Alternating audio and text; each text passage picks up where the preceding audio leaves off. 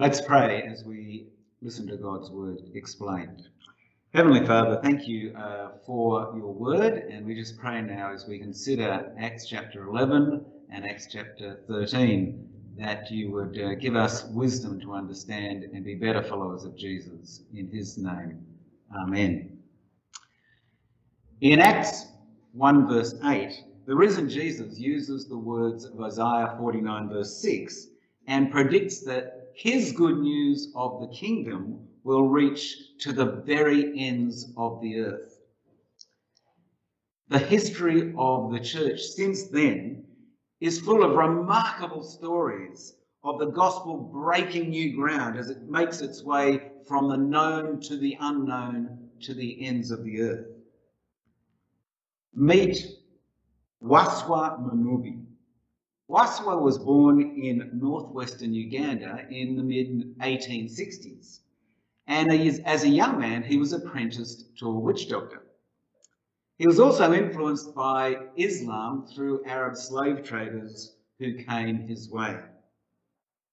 From this background of African traditional religion and a bit of Islam mixed together, about the age of 30, Waswa became a Christian through CMS missionaries.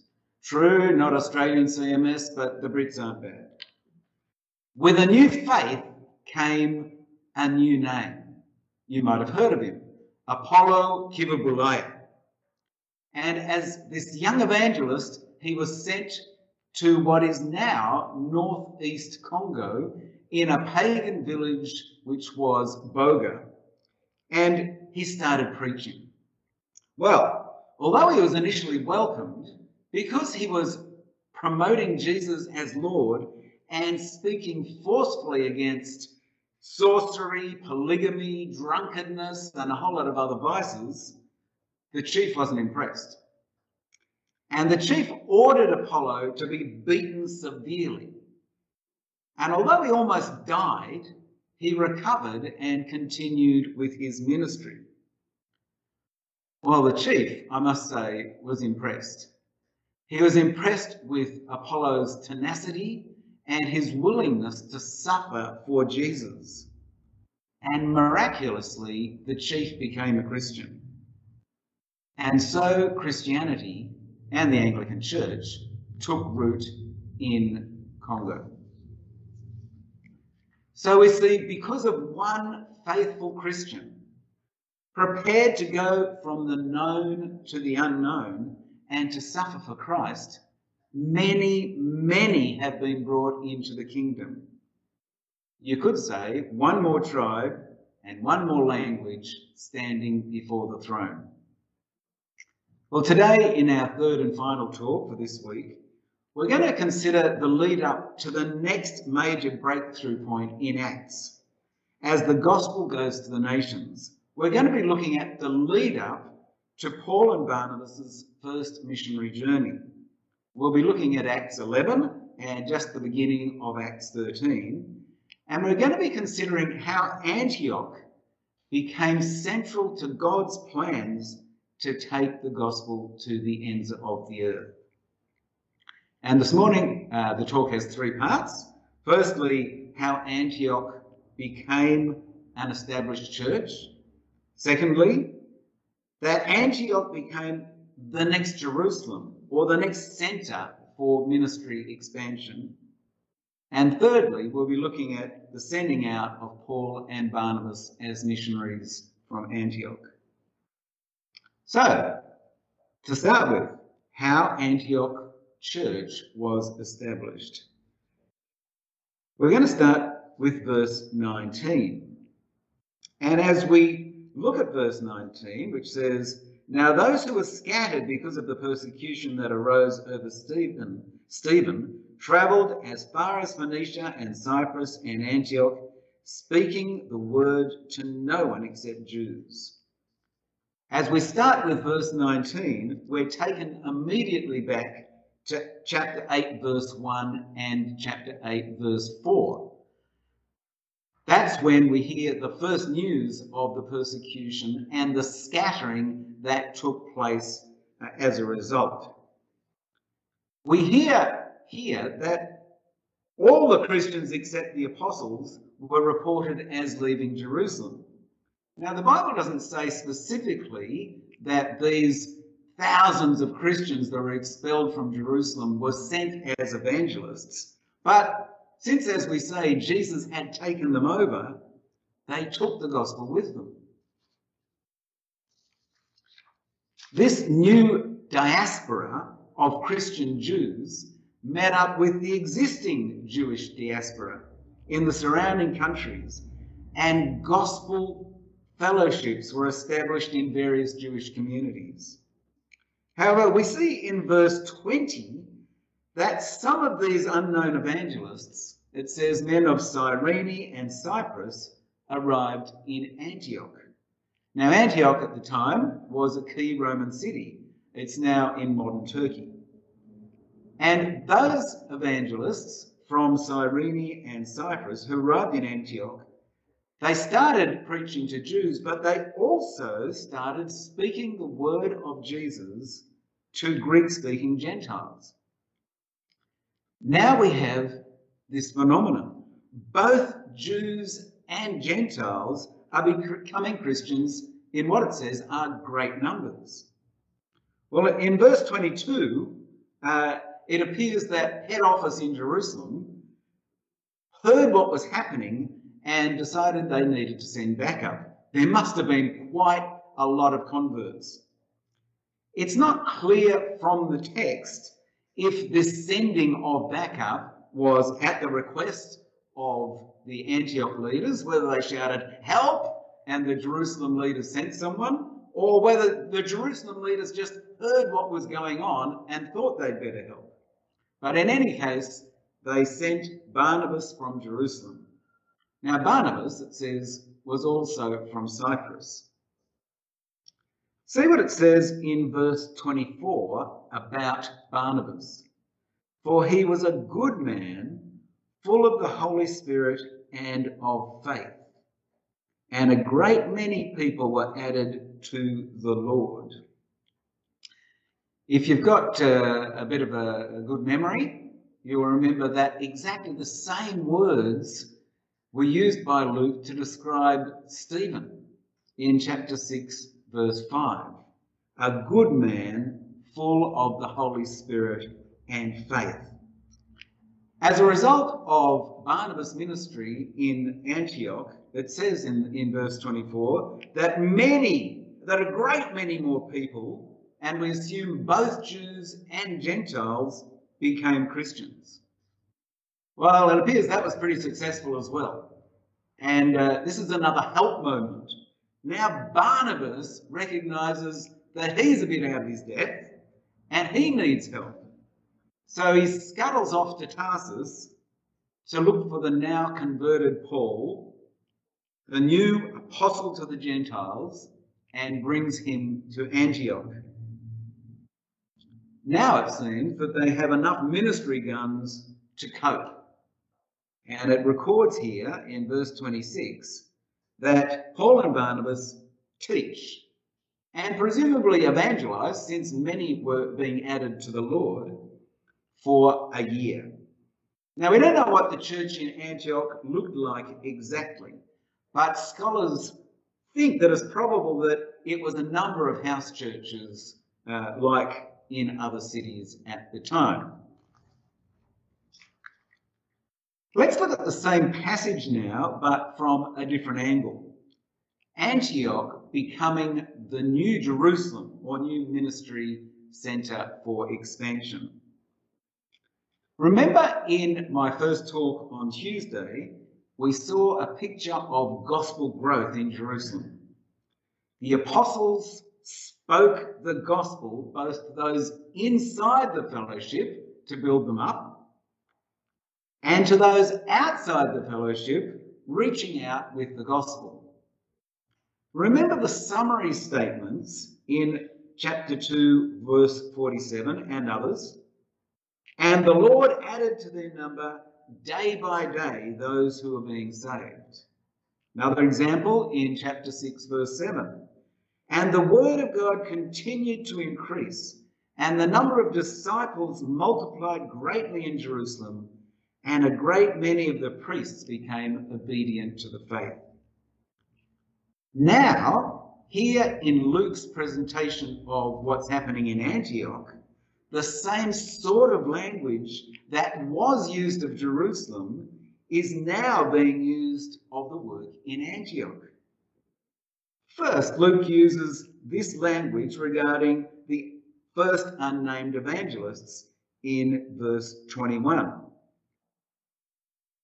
And the hand of the Lord was with them, and a great number who believed turned to the Lord. Same sort of language.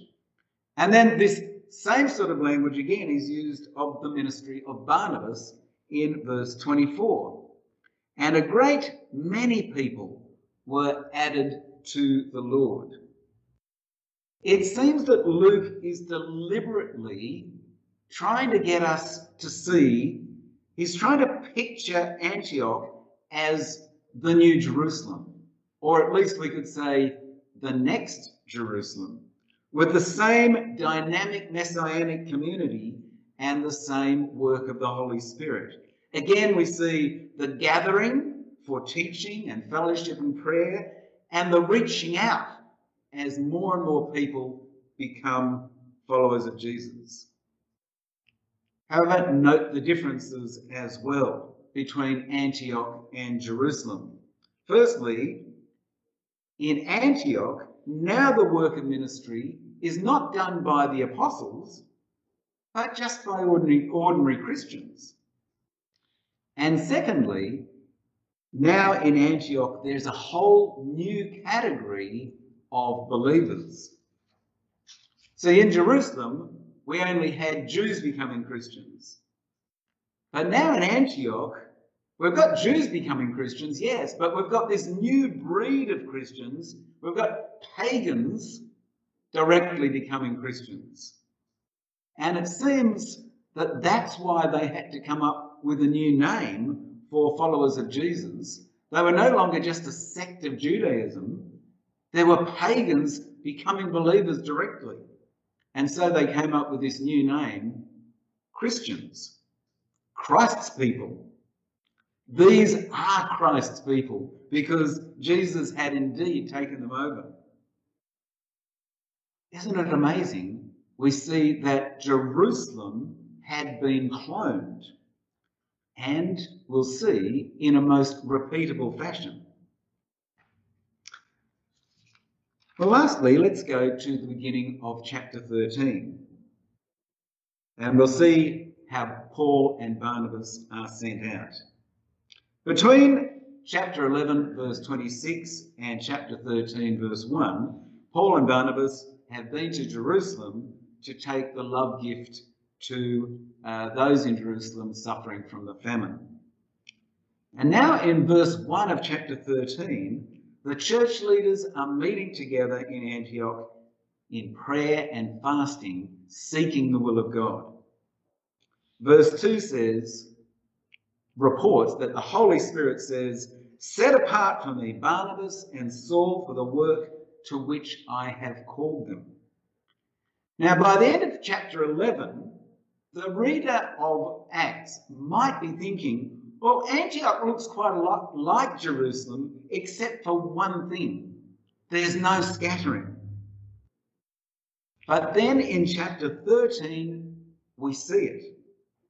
This time, not caused by persecution, but nonetheless through a definitive intervention of the Holy Spirit. It's like the balloon is popping again. Antioch has been gathering and reaching out and gathering and reaching out, and more people are becoming Christians. But then it reaches the point of maturity. And now it seems they're ready for this next step of sending out more people further afield. When we see this, we get the sense that this second Jerusalem, called Antioch, will not be the last one. And we can see that there's hope now, as Paul and Barnabas set out, that this will be repeated again and again until the Lord returns. So what do we learn from this? Well, I've got 3 applications for us this morning. The first is the Antioch model seems to be, in the scriptures, the standard repeatable model of gospel expansion, much more so than what happened in Jerusalem. That is, in the Jerusalem scattering, the whole church was sent out. But in Antioch, that doesn't happen, does it? 2 people are sent out for cross-cultural mission, while the majority stay behind, concentrating on local mission and evangelism and building up, keeping that a strong base, plus supporting the 2 that they sent out. I would suggest that any church or group of churches now should be exhibiting this Antioch pattern of gathering, reaching out, and then sending out to expand the gospel. Secondly, we've seen that both local ministry, evangelism, and wider mission of sending out either to the next suburb, the next city, the next state, or the next country, these 2 things of local mission, local ministry, and sending out to cross-cultural mission are just 2 normal parts of church life under the power of the Spirit. And I hope we might begin to see this week how unhelpful it is when people try and set in opposition on the one hand, the local witnessing and gathering, and on the other hand, the wider scattering sending out by the Spirit. The Spirit of God is involved in both this local ministry and the sending out ministry. And as both are expressions of the work of the Spirit under the guidance of the Lord Jesus, we need the best people to be doing both. It's funny how the wheel goes round, isn't it? When I was at college, admittedly last century, when I was at college, people constantly questioned my decision to become a missionary. They'd say, "Why aren't you staying in Sydney? There's so much work to do here. Why do you need to go somewhere else?" Now, apparently, it's trendy to go anywhere, and it's definitely not trendy to stay in Sydney. It's even implied that those who want to stay in Sydney have no imagination and that they're not taking the most strategic gospel path. Well, I want to say from our studies this week that both attitudes are inconsistent with Scripture.